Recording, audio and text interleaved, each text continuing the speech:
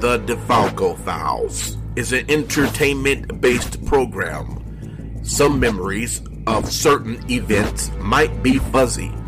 All opinions are that of the host. Content might not be appropriate for children and some adults. Listener discretion is advised.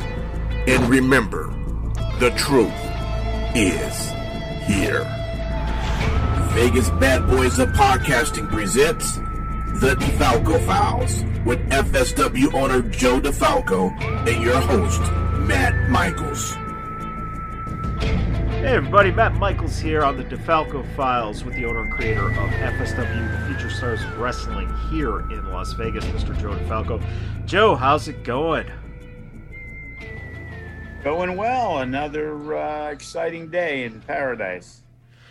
So, the first thing I got to ask you, just out of curiosity, because it hit me last night when we were doing our show, the name of Jake something came up, and it was in regards to him winning a match, and therefore he was going to be on the pay-per-view for Impact. And then the next thing I heard was, oh, Impact's running the pay-per-view on the 20th now. Is that something that is confirmed, that Jake is not going to be able to be at the Natural Born Killers? That is something I am totally unaware of, being that TJ Perkins is also on that show. You know what I mean? Yes. It's hard for me to believe that Impact's running a pay-per-view the day before. Well, so this was the explanation I was given from our guys. Now, take it with a grain of salt, it's coming from our guys. But apparently, Impact didn't realize when they had the pay-per-view in place for Saturday, the 21st, that was the date that WWE was running SummerSlam. And allegedly, that when they figured this out, they then decided, well, we'll bump it up a date. Now, the thing I don't know, and this is I was wondering if you had any information on it, was if maybe that the pay-per-view is quote-unquote a pay-per-view, but it's filmed, it's not a live shot. That's the only thing that makes sense to me in my head, because with pay-per-view, if you're locked in to the providers for that day, what ends up happening is you can't move it, or else you get penalized, as I understand. So I was totally confused on the whole situation, and it sounds like you don't know anything as well. No, I have not heard anything. I knew the tapings were supposed to be the week before, so I don't know. And that might be the answer then. Then it might be a taped pay-per-view. So with that in mind, you've got some matches that have been announced. How is everything coming along for the Natural Born Killers on Friday the 20th? We just need to start announcing things. I think we've gotten things locked up and pretty much in check. Still trying to finalize a couple of things. But, the main guys, and I believe we were going to do a 7-match card, so we're kind of right there. We just might be having some issues with the women's match. One of the participants might actually have a fight for Bellator on September 18th. So she's going to find out more this week. So hopefully, like ASAP, we will know. Interesting. And how is that with you when those kind of curveballs come up? There's been various situations throughout the years. Has it become less stressful to you when, different instances come up that prevent people from either getting here or fulfilling the obligation because something else happened they were committed to that was took priority over coming into Vegas? Believe it or not, it happened a lot more back in the Silver Nugget days Really? than it really has nowadays, And I'm looking at it as maybe we weren't as well known a company, and if somebody missed the show, they didn't feel they were missing out on a great opportunity. Where now, them not making a show, this is a company people really want to work for. Right. So if they ask about working and then blow it off, I don't really need to try to get somebody else to come back. Right. I have, 30 other people that are looking for a spot. When you're putting together a card for something like a Natural Born Killers, what is, to you, the most important aspect of making sure the matches kind of fall in the right place? Just because it's so different than, you got a lot more flexibility when you have a tag team match and a triple threat and, cage match or whatever's going on with a regular wrestling card. You have different ebbs and flows you can put together. But when you have a, mat-based wrestling card, what is it for you that you look at and go, okay, this is why these puzzle pieces fit together and how the card will end up looking? Matchups, things that you think would work well. We got a guy, Caljack, he's 6'6", 280 pounds. I'm not too sure people would be too excited to see him against Eli Everfly. You know what I mean? Right. As great as Eli is, he's going to be giving the guy 150 pounds. Right. In any world, that's, a giant mismatch. As good as Eli is, and, I wouldn't have a problem putting him in with a match somebody 30, 40 pounds more, but, right. kind of ridiculous. I remember the old UFC, David versus Goliath, but it still wasn't a 300-pounder against a 150-pounder. Right. So it's matchups, things that we look at, maybe guys that are kind of intertwined at FSW that both have, like we talked about it at the show, Tito, who's a jiu-jitsu guy, Graves, who's a jiu-jitsu guy. Those guys have been going back and forth for a few months now. So why not have them square off at Natural Born Killers? These are two, I won't say ego-driven, but I will say are very proud of their, abilities in jiu-jitsu, and they're going to go at it. They want to show the other guy that, that they're better.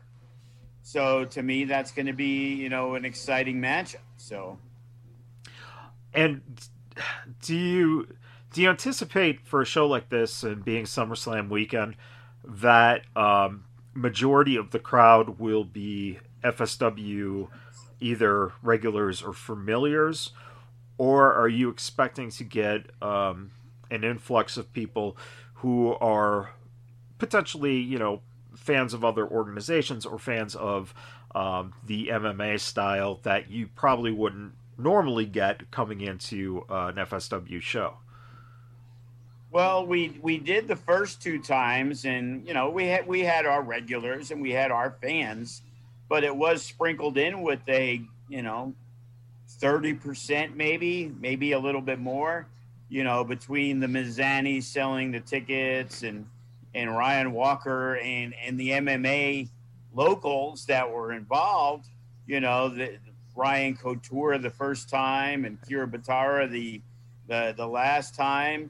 It was definitely something that had a different fan base, and the crowd reaction to certain things that maybe in a professional wrestling match wouldn't be as exciting of a move, garnered a very big pop from the crowd, watching a simple takedown. Yeah. Yeah. Um, do you enjoy when the night is over and you start getting the feedback from the fans and people who have seen the shows before? Do you how does that make you feel when you're getting that kind of feedback from the audience after the fact of the in the moment fan reactions?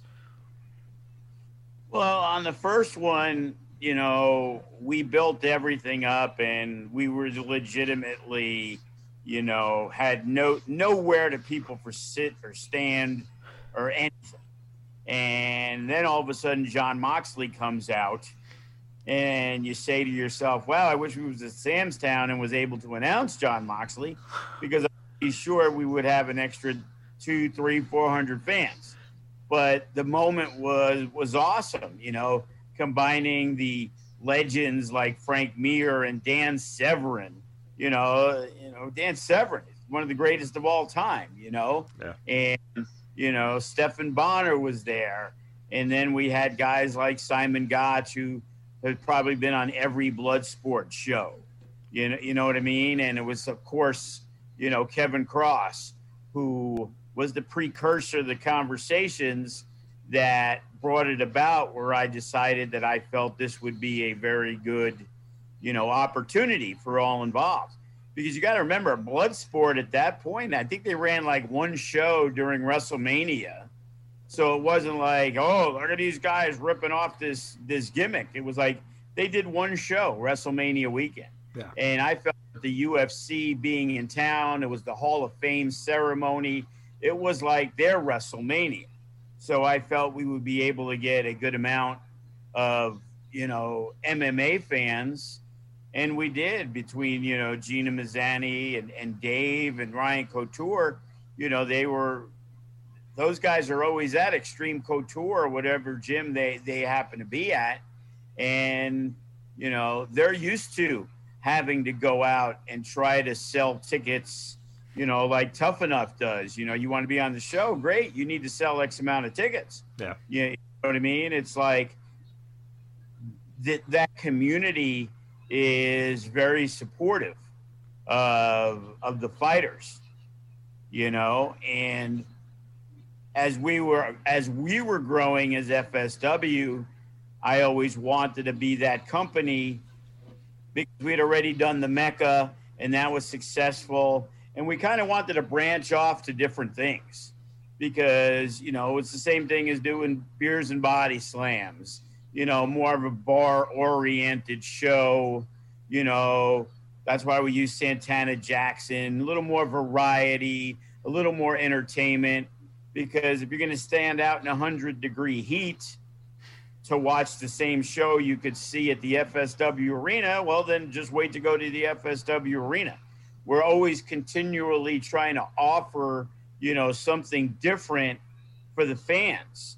You've seen the successes of different things, whether it was a hood slam, where you don't have to be a wrestling fan to enjoy it. It was it got this, thing about it where it became the cool thing to do, whether you like wrestling or not, and you could only run so many of the same exact type of wrestling shows over and over and over again before it gets stale. Natural Born Killers, totally different.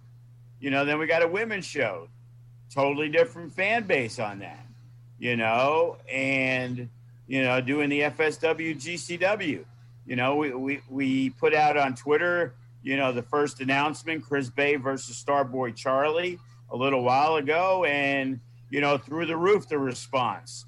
And then people were excited when we announced the main event, Nick Gage and AJ Gray against Funny Bone and Cody. Yep. Those guys are not going to be shy, they're not going to be intimidated. Guy like Cody and Funny Bone know that they're playing to a different fan base, they're playing to the masses, and they want to go out there. And these guys have been doing it for a very long time. And maybe they got, especially a Cody with a chip on their shoulder, to maybe being overlooked by, the national promotions or the bigger independent promotions, that if he goes out there and gives Nick Gage hell, that increases his value when it comes to being booked around the United States. Right. That seems to be a very very beneficial relationship in terms of being able to work together in that sense. How has that particular show been coming along? Has it been something that is something that's flowing fairly naturally, or is there a lot of just kind of back and forth, and being that there can only be so many matches, how do you decide between the two of you in terms of GCW and yourself, how the talent is utilized, and how many matches you can actually realistically pull off in a time frame that allows for people to see the show and then still get to SummerSlam with enough time? Well, the good thing is Brett at GCW gave me a lot of freedom to where, maybe that's not what he really wanted to do, but they have so much going on and they're traveling. So I kind of came up with the concept and the ideas of what I thought would work. And after I pitched that to him, it took us a little while to get back to each other. Like, hey, bro, we need to get some stuff going. Here's some of the ideas I had. What do you think? And we tweaked a couple of things. A lot of the main guys that we were hoping GCW that would be part of the show, they were the Nick Gages of the world. And, Chris Bay had made it a point that he really wanted a match with Starboy Charlie. So, I relayed that to Brett, who also uses Chris Bay on the GCW shows. So he understands the value of Chris Bay. So let's make him happy while we're trying to do our thing. Cody has wanted Nick Gage for a long time. We were talking about that as a singles match. And because of the match that Nick will have probably, 12 hours earlier, not even 24, because we're doing a noon show, he was like, hey, Nick really would prefer to do a tag 6-man, blah, blah, blah. And immediately to my head was, they never really teamed together. They've had some bloodbaths themselves.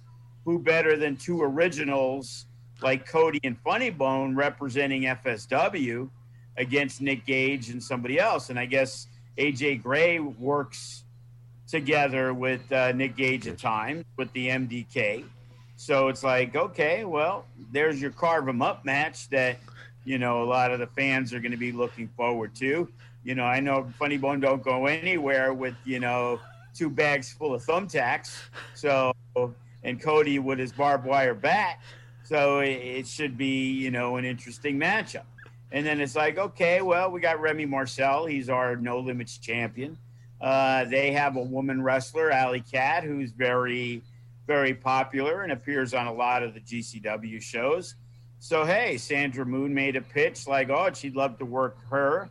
And, so those ideas came together. I had an idea of like, hey, a 4-on-4. We probably won't do it Survivor Series style of eliminations just because of time frame, but an idea of a 4-on-4 Team FSW and Team GCW.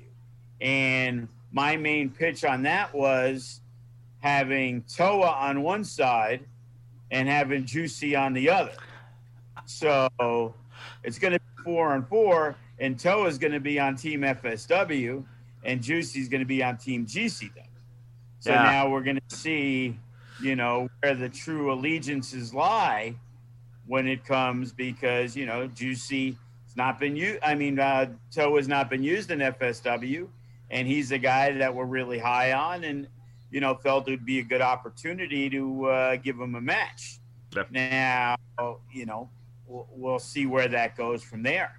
I had one idea about Jay Vidal and Effie, and everybody was very excited about it. But, Brett had a different idea, old school kind of match. We thought we were going to have Ricky Morton there, so we were trying to set that guy up with Ricky Morton, but he's not able to make that show. He's got a show back in North Carolina on the Saturday. So we kind of moved Jay Vidal into the very famous GCW six-man scramble, which goes right to my joys because I'm a fan of those myself. So, between the Trey Lamars and Jordan Olivers and Jay Vidals and Eli Everflies and Ice Williams, there's, I'm not saying that any of those guys are in that match, but if they were, it would be a really cool match. Yeah. Yeah, that's just thinking of the energy that I think is going to be brought to the arena. I think you kind of alluded to the idea of the fact that there will be eyes nationally on a lot of the guys who maybe have not gotten the same recognition. Does it make it hard for you sometimes when you get these opportunities that you have to end up not including some people who might deserve it, but it just was the timing wasn't right? Yeah, we're going to have 7 matches. So we got one tag team match. We got a scramble. So, we also have half of the roster as GCW guys. Right. So we got 30, 40 guys on our regular 8 or 9 match show. Now we're doing a 7-match show, and we have half as many guys available just because of that fact, And unfortunately, Matt Vandergriff, he's booked in Washington that day. The RMB, I was going to have a place for them in the Team FSW. They're booked elsewhere. So it did actually open up a few spots because there were certain guys that, like an Eli Everfly, who kind of works for both companies, he was definitely a guy I want on that show. Yeah. You know what I mean? And Trey Lamar just moved to Los Angeles, and, he's a super talent. So he's a guy we want on that show. And it's also trying to reward the guys who've been in FSW for a very long time. They kind of get a preference over guys who've been doing it for a year or so, as good as they may be. Right. At one point, Graves wasn't going to be on the show, but now it looks like Graves will also be part of the 4-man team representing FSW with the guy he's basically been feuding with for the last 4 months in Toa. Yeah. So it has that dynamic in there that, it's going to be really interesting to see. Hero Shogun came back this past week. There's Nino Black, Class. There's so many options of people, tag teams, Creature Feature, Sky High, like I said, but them not being able to make it leaves a couple of spots open, right? Which now Graves got to fill, and whoever else, and Gregory Sharp, he's been with us for an extremely long time.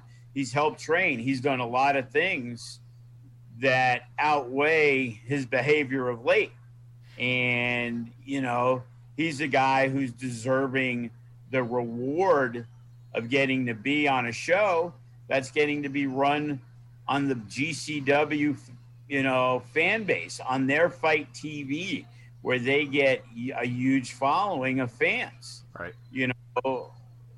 Way more so than us, which is extremely disappointing for us, of course, but we understand, we're doing what we're doing, and we're doing a great job at what we're doing.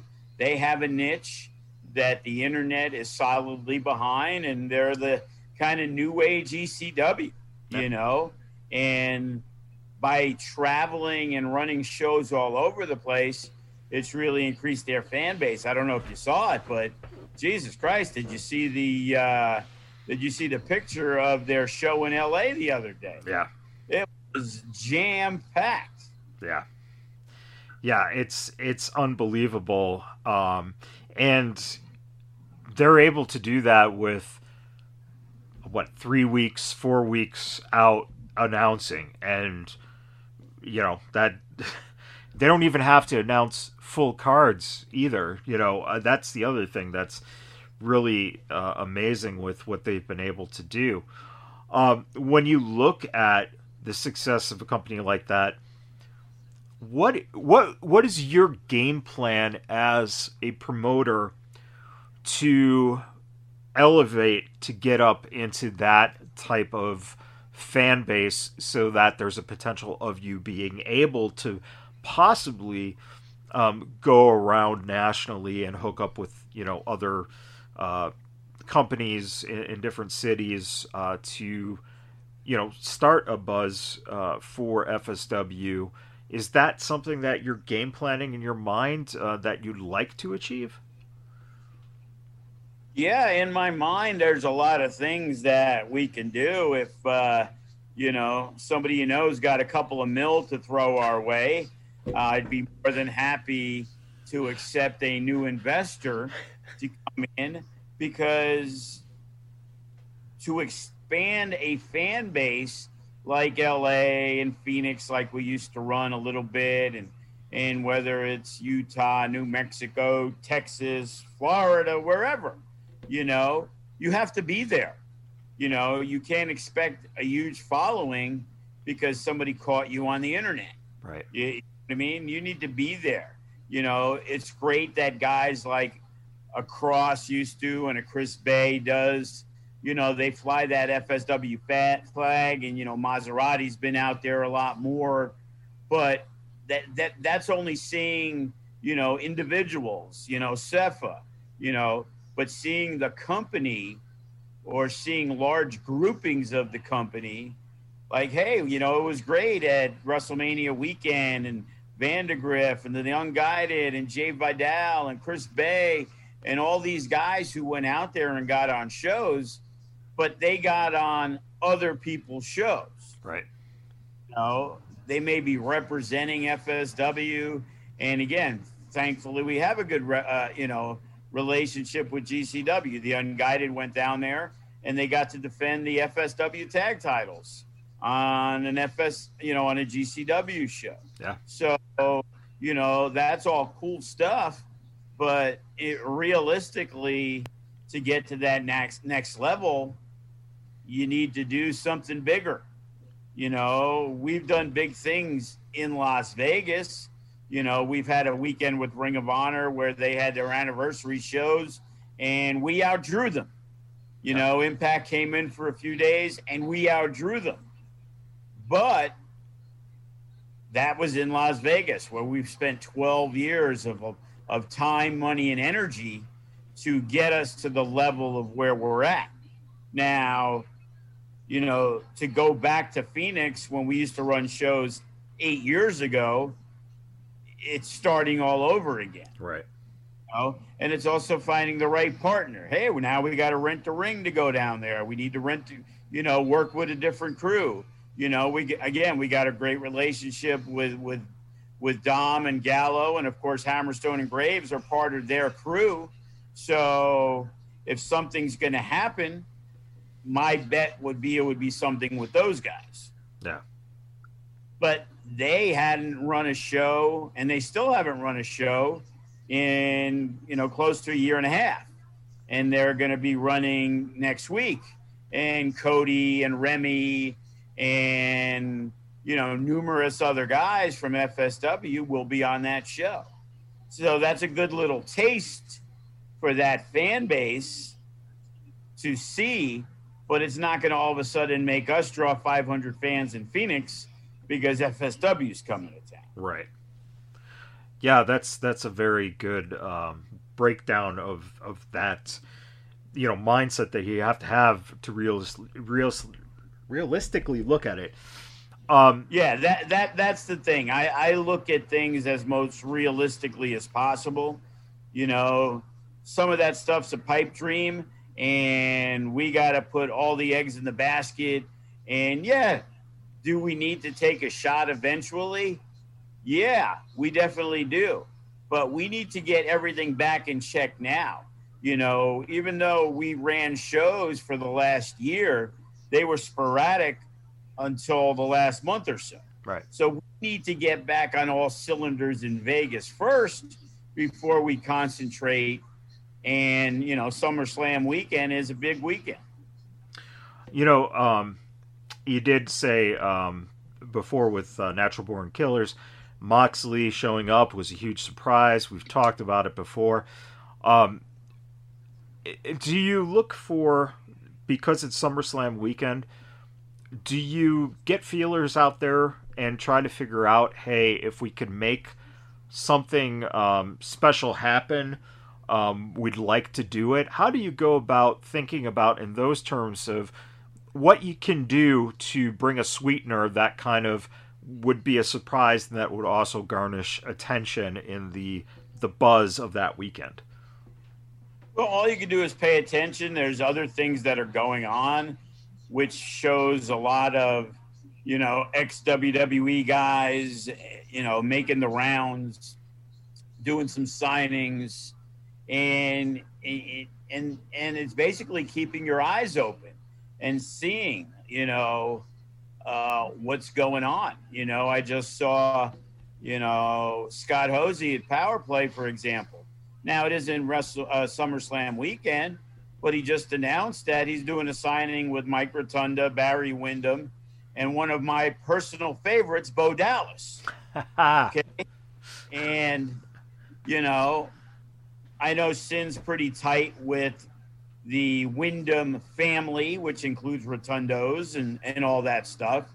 When I told him that, Windham and Rotundo are going to be out here, he messaged Bray Wyatt thinking that's what I was talking about.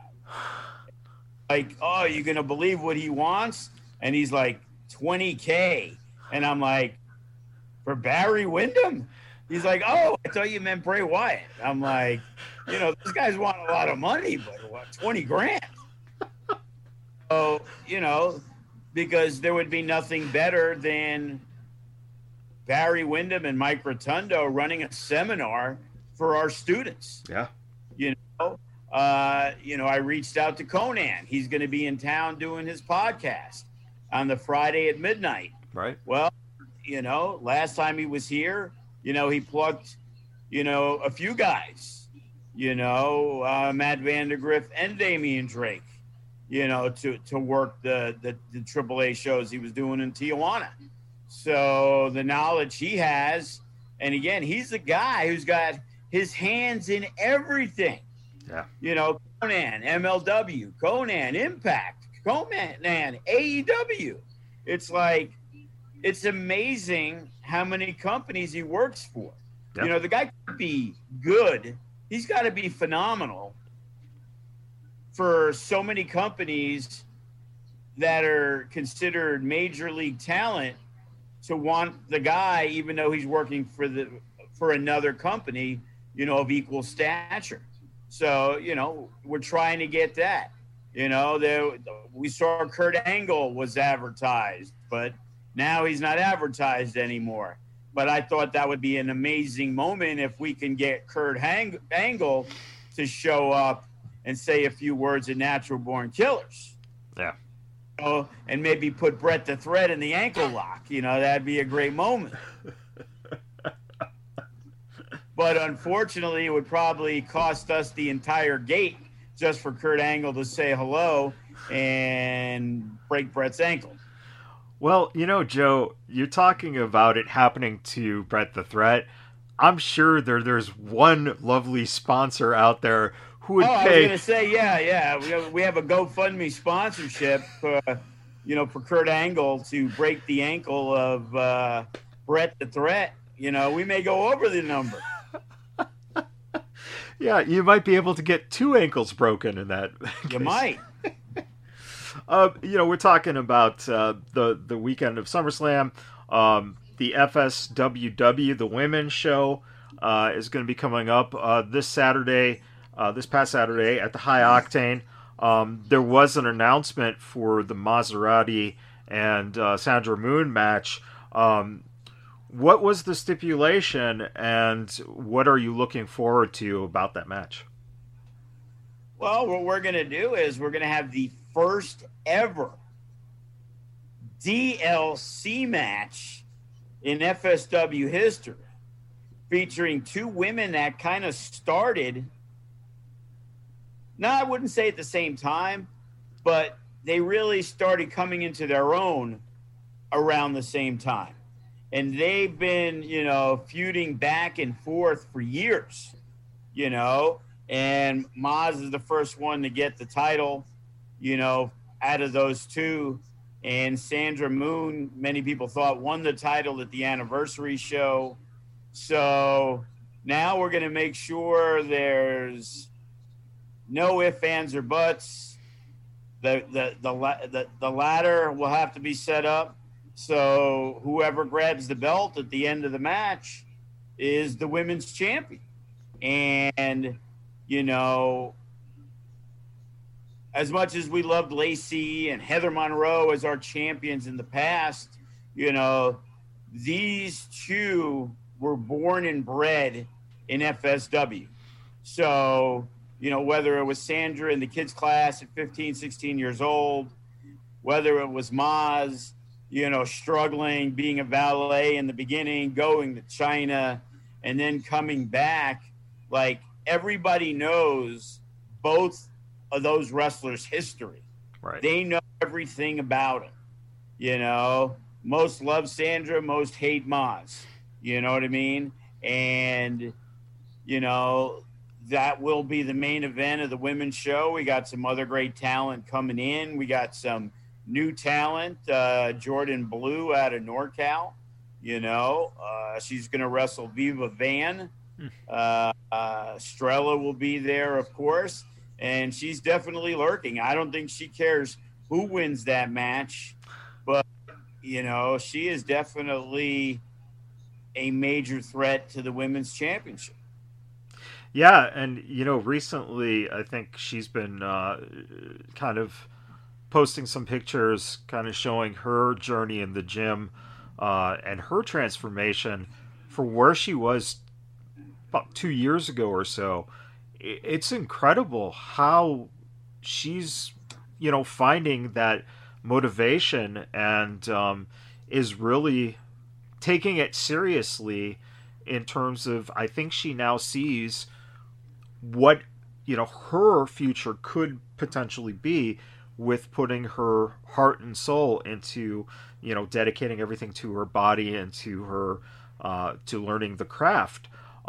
Does it excite you when you see someone who starts like Strella did, and how little time it's taken her to get from, point A to point B now, and, potentially getting her to the next point will be even quicker? Is that something that you look at when you see people like that take the reins and kind of now start giving you no choice but to pay attention to them because of the fact that they're showing that they're putting in that time and effort? You got to understand, for the women, it's more difficult. It's like on a 7, 8, 9 match show, maybe 2 matches, maybe they use 4 girls, maybe 6 because they do a tag, maybe. Right. And with the pandemic, how many companies in California and Arizona weren't running? So there are a very limited amount of opportunities. I'm pretty sure most of the people who wrestled this year wrestled more matches in FSW than they did out combined, which is a scary thought because we didn't run our normal, 3 shows a month, 40 shows, whatever. we probably cut in half those shows. Yeah. So maybe we ran 15 to 20, and that was still more than most people got elsewhere. So not getting the reps in makes it difficult, and I always say practice is great, but you still need, those fans around, even if it's 20 fans watching a show. Yeah. It's being able to perform in front of people nonstop, not stopping because you screwed up and things like that. So, even with us, there's only so many girls we can use. So this past week, I knew Bryn Thorne was going to be there. She wrestled Alice Blair. Sandra Moon was around. She wasn't booked elsewhere, but we really didn't have anything for her. She got to do commentary on the women's match, but she was happy to do the commentary, but she would have much rather preferred to have a match. Right. Thing with Strella. We did that the week before where, she wrestled the Shade. You know what I mean? And it's like, because there isn't nearly as many women, the combinations are it ain't no, the guys are like the Rubik's Cube. There's a billion ways you can go. Yeah. You know what I mean? While in the women's division, we probably have 5 locals and 3 are ready and the other 2, are kind of starting. So you try to pick and choose spots for them to get opportunities in. So, you can't really have Maz wrestling Dana Lynn and Alice Blair every week. Yeah. So it's like trying to bring some people in, whether it's a Bryn Thorne or Jordan Blue or a Viva Van or Christy Janes. It's like, trying to just get more out there. But once you do that, then it stops somebody else from having a match because we already have a women's match. Right. Oh, we got 2 women's matches. I'm not really ready to have the 6-way women's scramble yet, Yeah, but Joe, that if you had enough women, that's exactly what you'd be doing. Well, yeah, but it's, we don't. But we've done it and, had a 4-way and we've done a tag and things like that. And, we're doing intergender tag. I got approached by Jay Vidal and he got a commitment. And Katie Forbes will be working on the women's show in an intergender match with Jay Vidal as her partner. Nice. Against your favorite tag team, the Friendship Express, Ricky Tenacious and Lola the Explorer, Dora's sister, I guess. Oh, Lola the Explorers, that gimmick just cracks my shit up every time I see her wrestle, man. Well, there you go. You'll get another opportunity in a couple weeks. Oh, man. So, that's kind of, the 3 main shows we've been talking about for the last couple of weeks. But now we're also talking about the show that is now later at FSW on Sunday. Tell us a little bit about what is going on with that show. We have a show Sunday at 6 p.m. It's called The Alliance. We were hoping there was going to be a few more allies, but as the time got too close, it just wasn't feasible. But No Peace Underground from Florida had been inkling to do something with us. And not only are they doing a show with Joey on Friday, they're doing the show with us on Sunday, bringing in some big guns. EC3 and Matt Justice is going to be their main match, but then they're using 2 of our best, Chris Bay and Jay Vidal. So that will be 3 of the matches. Early on, some miscommunication on how things were going to be. They were thinking it was more like the collective that GCW did. So there were blocks instead of what my thought process was, kind of like with the GCW thing, where we kind of work together, but it's not a joint show. No. So we're probably going to open up with a couple of matches. Then they're going to come back with, 3 in a row. Chris Bay, Jay Vidal, and then EC3 against Matt Justice. And then we'll top it off with a couple of our own matches to finish it off. So we're still in the process of figuring all that out, who's representing, who's going to still be around. Even with the SummerSlam weekend, there's a couple guys we're talking to, but there's also a couple that might be working as extras for SummerSlam. Yeah. So it's going to air. That one's going to air on IWTV. So again, that's where No Peace has a very good, fan base. Who a lot of those fans may have heard of FSW, but not really be aware of us. So fortunately, we already got two of the best with Chris Bay and Jay Vidal on there. And now we want to sprinkle it in with a lot of our, really good talent.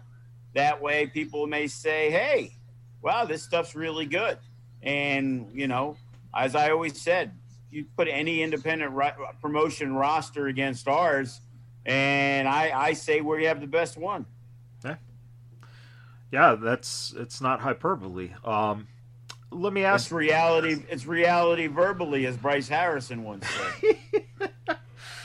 Let me ask you then about this past Saturday, the High Octane show.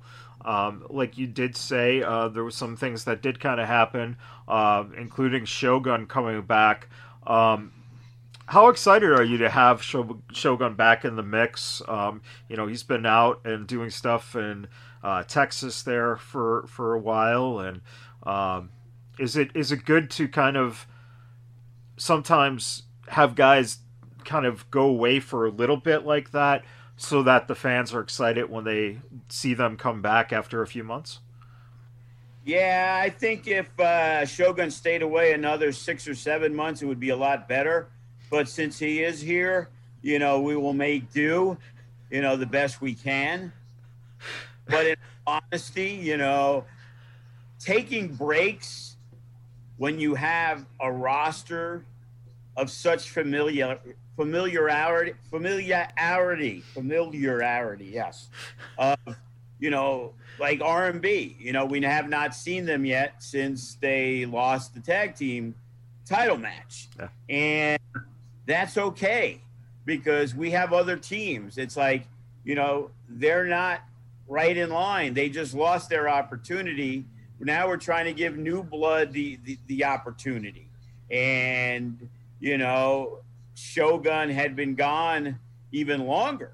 He had some issues, and he was gone after he lost the tag belts with Kenny King.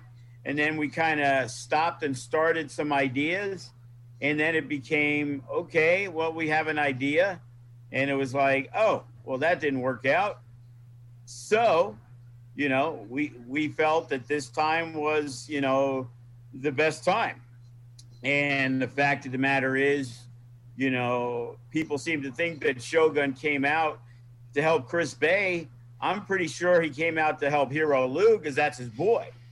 Right. You know what I mean? It's like, when you see pictures, sure, you see Shogun with Bay, but him and Hero are the ones that's the real tight-knit one. They hang out together. Chris Bay's big time. You know what I'm saying? He's busy working out with EC3 sometimes. Shogun's like the second fiddle for Chris Bay, and, Hero and that whole crew together, was Sepha, Nino, that they kind of, the new age clique, yeah, of FSW. So, yeah, because now Shogun comes back, it's a fresh face. Thomas Day coming back, fresh face, involved in a match with Death Proof against the Suavecitos and Adrian Quest. A lot of fun, a lot of good stuff. Thomas Day hasn't missed a beat. We can announce it now. He's going to be our guest next week on the podcast. Yes, he is. Yes. And Thomas Day is back 100%, ready to roll. And those guys, you see it with WWE. All those guys, they leave forever. They leave for months at a time. And when they come back, Randy Orton could come back and get cheered again. Just in time for in 3 months when he turns on Matt Riddle and motherfucks all the fans and tell them you're all pieces of shit. like he does in one of his 34 heel turns. But Randy Orton's loved today.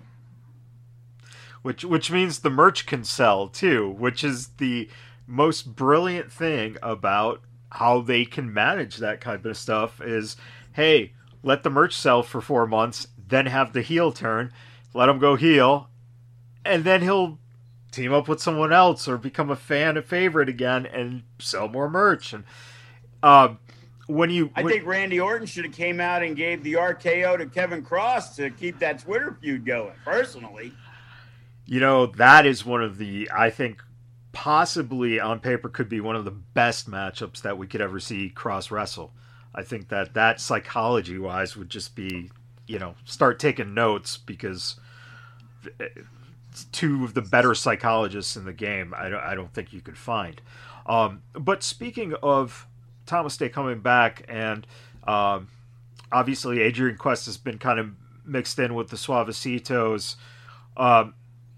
Have you seen them as Ricky and Danny? And are they showing you that they are growing by getting the opportunity of working with someone like Adrian and getting a chance to work in the ring with a guy like Thomas Day?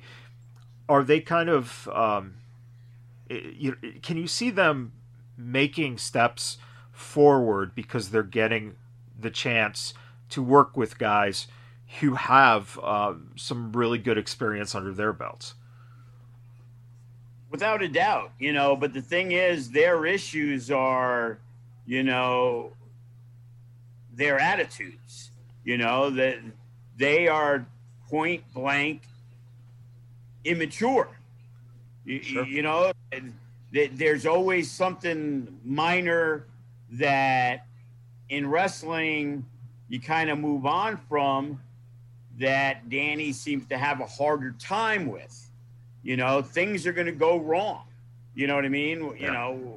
We had another incident with one of our younger guys, screaming and yelling after the match and blah, blah, blah.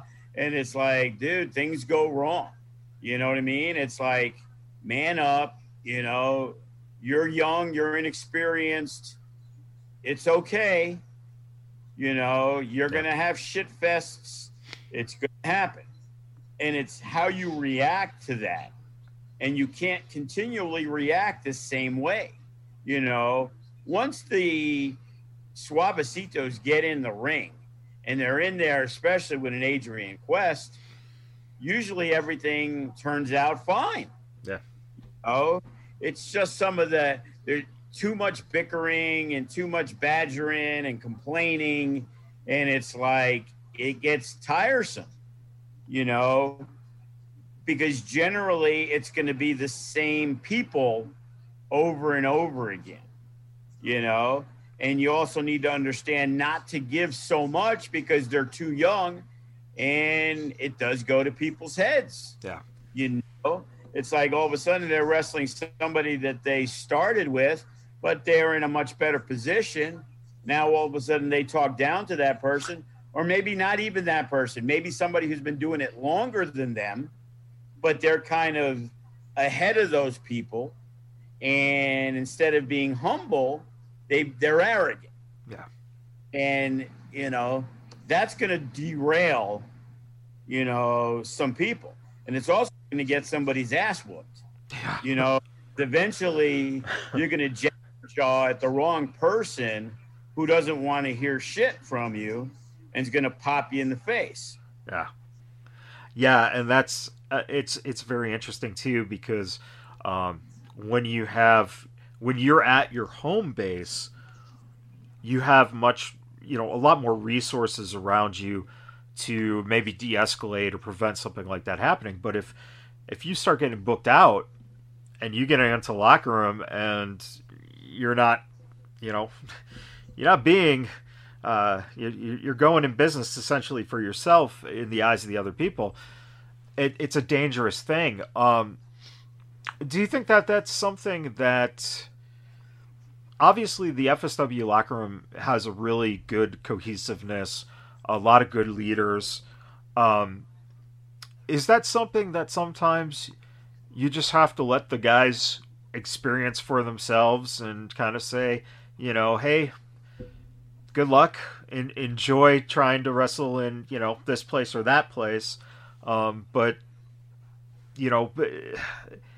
try to take the stuff we've taught you guys with you, or, how do you look at that in preparing people from going from, kids in your organization, green wrestlers, to guys who professionally won't get blackballed because of their attitudes and the way they handle things in other organizations? Well, see, what the younger guys, we try to instill and make them understand, since those younger guys, they came from the FSW wrestling school, the training facility, okay? So there are guys. So as they are getting better to improve, they're not making calls to Arizona and California getting booked anywhere. They're never getting booked yet, okay? So their first match, 99 out of 100 times, is going to be in FSW. And in FSW, I am probably one of the more giving promoters in terms of trying to let people do their thing, trying to give them ideas, what we're looking to do. And again, it's common behavior. You give something, and then they think they could take more. Where a lot of guys, it's kind of like, show me that respect of what I'm doing for you. What I'm allowing you to do isn't a sign of weakness. I'm trying to give you guys that ability to go out there and do things for yourself. That way, when you do go out in the world, because our locker room, they're not going to go into a different locker room and have more skilled veterans than we have. Yeah. Not going to happen. Because is there locker rooms that have more skilled wrestlers than us? Yeah. But all those young kids, they aren't going to be in that locker room unless they're the ring crew. Right. Okay? So when you have a Hammerstone and a Bay hanging around, Chris Bay, he's been around like the last 4 or 5 shows, but we've only seen him once or twice. He's back there and he's trying to, work with people and watching the matches and trying to give ideas and critiques and all this other stuff. There's a wealth of knowledge, whether it's Sin Bodhi and Cody and Remy and Graves and, Graves ain't the most open person in the world. Okay. Like, I love Graves. We get along great. We're 2 New Yorkers, hey, who's pissing you off? Let me know. I'll stretch him, but if he has a liking to you, then, he will really try to encourage you to do certain things and try to help you be better, Yeah. Like I remember when Hero kind of worked both of them at different times. Like whoever they worked, the other guy was there after the match and, oh man, this was good. And you did this. Hey, you should have did that.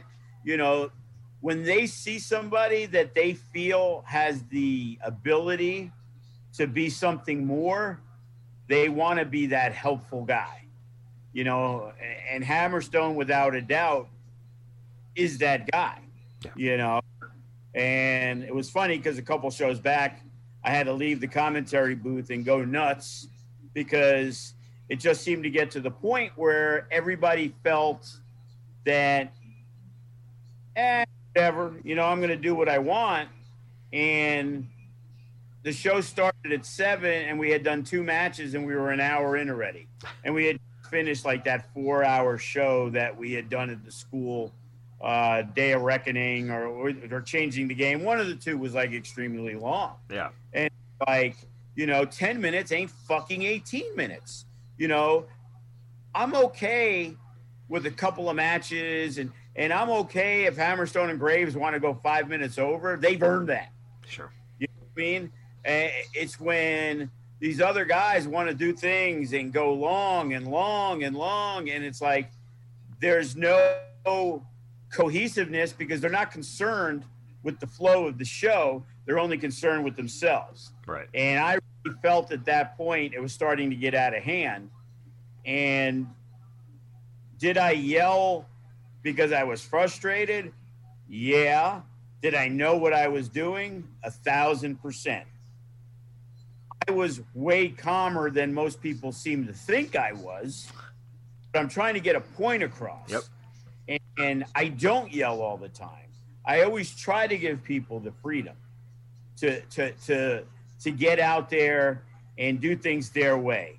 You know, don't change what I want. You know, I'll do what you want if it's similar to what I wanted to do and you're getting there the way I wanted to do it. You had a different way to do it. Hey, you're going to do it better if you feel it's you're involved in that decision-making process. And I feel in the long term, it's been more good than bad.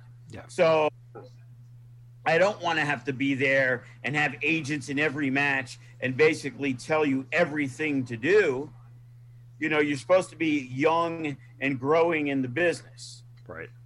But we're also trying to be that company that's running these big shows and is bigger to the national reach.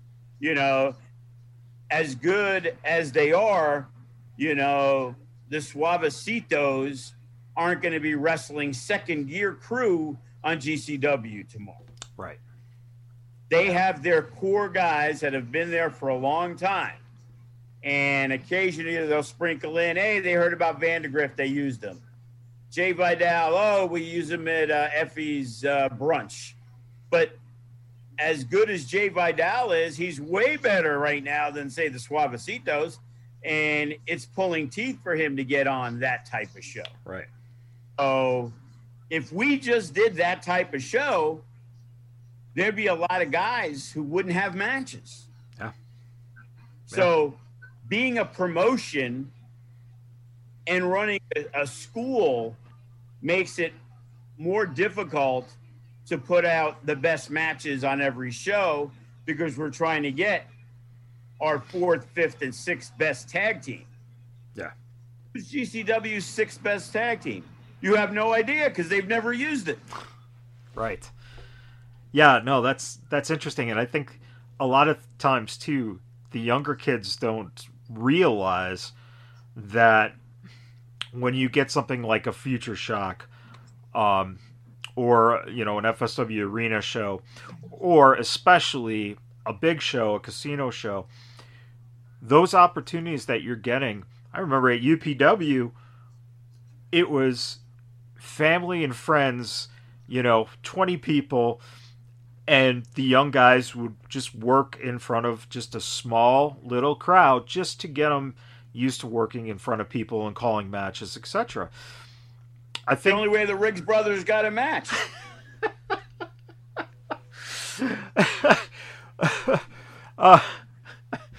And they probably got the shit beat out of. I remember the one story was the Havana Pitbulls beat the shit out of them in a match. I always remember that story. Yeah, that is a true story. But it's really interesting to think that, you know, what the kids don't realize, because of the fact that when you're coming into a school and you just, you know, if you've gone to a couple shows before you started, basically what you're seeing around you is this wonderful environment that you're not going to get at most places, because most places just don't have that mindset of trying to develop people in a certain way and trying to present the company as a promotion that is a legit major promotion. Do you think that sometimes that spills into that I don't want to say arrogance, but almost that entitled feeling, especially when you're, you know, a lot of times you'll hear people talk about kids who are now 18, 19, 20, and this feeling of entitlement. Do you see that reflective? And if so, do the guys learn very quickly that, you know what, hey, this is an opportunity that not a lot of people get, and you're being offered this opportunity, and if you fuck it up, that's on you, and there are consequences for messing up, you know, to the point of you might not see another show for another 6 months or a year.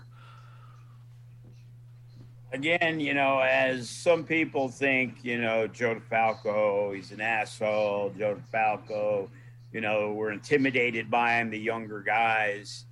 But I've always been the guy that I try to always make sure the good outweighs the bad. So even though there's a little bad, I don't really take things away from people. Sure. You know, and in some cases, I probably should. Like, if you're involved in a story and we're doing stuff and what you did isn't really egregious, you know, probably in the perfect world, you'd pull the guy. But you got stuff going on. You genuinely like the guy. You know, people are young. They act stupid. But in reality, it's no excuse. You know, it's like, here, this is what you need to do. And if you don't do it, you really shouldn't be rewarded for it. You know, it sometimes amazes me how when you can't make a show, it's all right, no big deal. But if you can make it and I don't book you, then you're crying. Yeah. Like, I owe you. You know, had that issue on Saturday. So, guys not booked, one of our long-term guys, and I didn't take it personally, and I don't even know how he meant it. But the guy Nino Black was supposed to wrestle was Jackson Stone. He was in town for another show. And I guess me telling him, yeah, I'd love to have you come down, because he asked me about it Saturday. You know, I said, I'm going to try, you know, my best to make sure you have a match. So you're asking me to come down. That's my answer to you. I didn't think I have to message you back. So, you know, they hit him up, and he was in his hotel, and he was hoping somebody could pick him up and give him a ride. And it's like, bro, you wanted to be on the show, get in a fucking Uber and drive over. So now one of our guys, that's a heel. I had a guy for Nino Black. I needed a guy, you know, because the Shade didn't have an opponent either before the day of the show. But I didn't want Nino and the Shade to wrestle each other. Again, two popular baby faces. Yeah. I said, hey, you want to work Nino Black? Actually, it shouldn't matter who it is. It's Laz, because he worked Nino Black. And it was like he hesitated. Like he had to think about it. And it's like, really? You're not booked on the show? I'm giving you an opportunity? I'm like, the Laz I remember when he was a kid would come in and sit there when he wasn't booked, begging to be on the show. And now you're so big time that you have to decide in your head if it's worthy enough of someone of your stature to wrestle a guy. Yeah. Yeah, it's interesting, to say the least. And granted, too, the other thing, like you said, you know, it's, you know, sometimes it's just a misstep, and all right, you know, things are fine. Then you go and you see the match. The match is good. As we start to kind of get wrapping up here, you know, a lot of the stories that have been going on set up now are kind of getting paused as SummerSlam weekend is coming up, and then we'll be restarting after then. Is there anything that fans should be kind of looking for with things that might have started getting set up this past Saturday? You know, how do things fall with the faction and with Ice Williams, and you know, now that, you know, Chris Bay you know, is wrestling a guy like Watson, is he gonna take on the whole faction essentially and build his way up to Ice? Or, what are some things that seem to the fans can kind of ponder as this little break happens for the next couple weeks? Well, I'll be honest. I didn't see that match because Ice did commentary, and I was exhausted. I got my second dose the day before, right, and I knew I should have waited till Monday. And when I woke up Saturday morning, I woke up at like 9 a.m., went downstairs, and slept in my other bed for an hour, woke up, went on my couch, slept again for 2.5 more hours. Then I was up for like 2 hours. Wife got ready for work. I slept while that was happening. So I basically was, just sitting in a chair trying to just vegetate because I was so tired from that. I heard the match wasn't very good. A lot of negatives on that match, but the angle thankfully was more about the angle. But what we're going to do, which I think's, creative, since Chris Bay and Watson are going to have a one-on-one match, you can't keep the faction out of there. What we're going to do is it's going to be sort of a lumberjack match. The faction can be out there, but Hero and Shogun are also going to be out there. Yeah. So it's going to be under lumberjack rules. So if Bay gets tossed into the faction, we're not doing DQs. We're going to let these guys fight. So that for September 3rd is a given, and, that's Shogun's first appearance back. Whether he has a match that night or so, whether it's with Hero, don't know yet. Still putting stuff together, still got to make sure who's available, who's going to be there, We have so much riding and going on through the SummerSlam weekend. I haven't solidified the card for the 3rd other than that match for sure. Makes sense.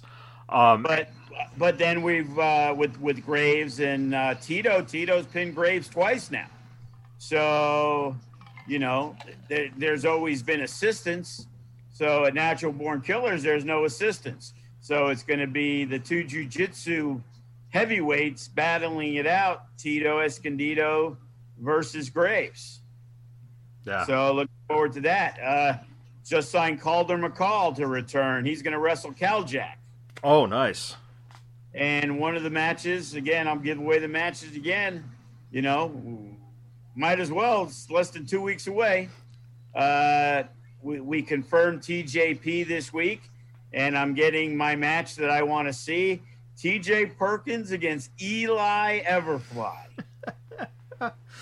I'm predicting that to be the match of the night, the sleeper of the night.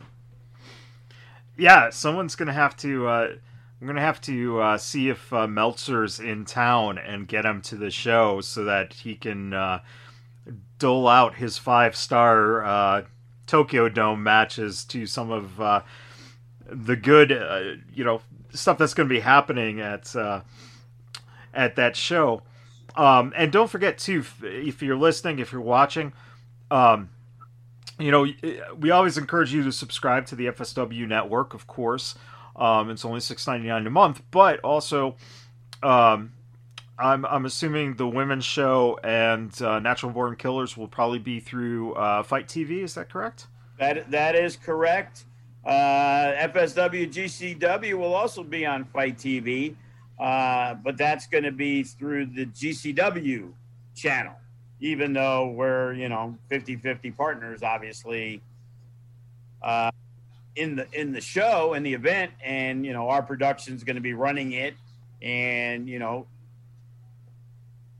fortunate enough to where GCW is confident enough in us to put a lot of the things together. Made confirmation. Kevin Gill will represent GCW on commentary, and our Jake Black, he'll represent FSW. That way, both parties know enough about everything that's going on, especially GCW wise. Gil hits me up. He's like, "Hey, bro, you know, any chance you could have me doing commentary, you know, add a little GCW, you know, the background? I'm like, dude, I already expected that's what it was going to be. Like, you don't have to pitch me to be on the show. You know, to me, that was a given. Yeah. Yeah, no, that's fabulous, and that's awesome too. That you know, Jake gets the chance to work with Kevin. I think that those two working together would be a very, very cool dynamic to listen to. Yeah, they did get the opportunity at the one wrestling guy that did some stuff a few months back at the arena. Right. Yeah, that's right. But these will be much better matches, so they'll be able to get into the flow. There'll be a crowd there where there wasn't at the last one. Yeah. There's so many cool factors going into this that I think it's going to be one of those shows that if you are a fan of FSW and if you're a fan of GCW, or if you don't know much about GCW, this is a great chance for FSW fans to learn a lot more about you know, how they run and some of the craziness that happens with them and their matches. And like you said, very ECW-esque for this generation. Yeah, I have to go to Home Depot and buy a lot of doors this week. And that goes, is that like, when you keep a ledger, is it like, you know, it's like payouts X, this yeah, X, it's a doors. business expense. I'm buying doors. You know? If Door- I get audited, I might have to explain to the IRS that the doors are part of the show.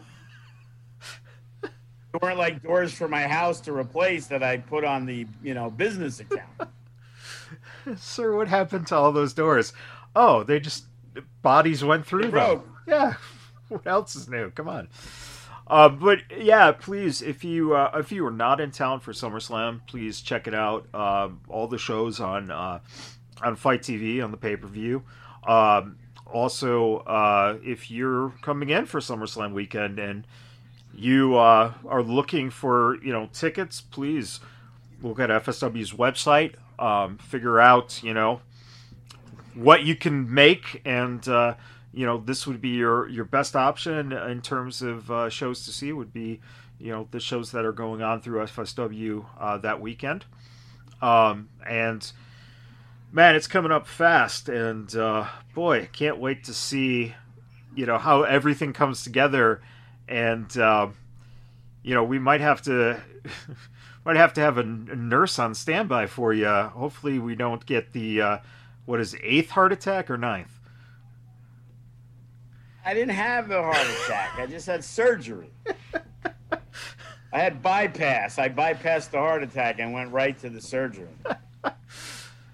It's fun to joke with you, Joe. It's fun to. Why would I have a heart attack? They're the guys that are going to kill themselves, not me. Any thoughts of when you purchase one of those doors? Do you ever think, you know what? I'll try it. I'll go through one.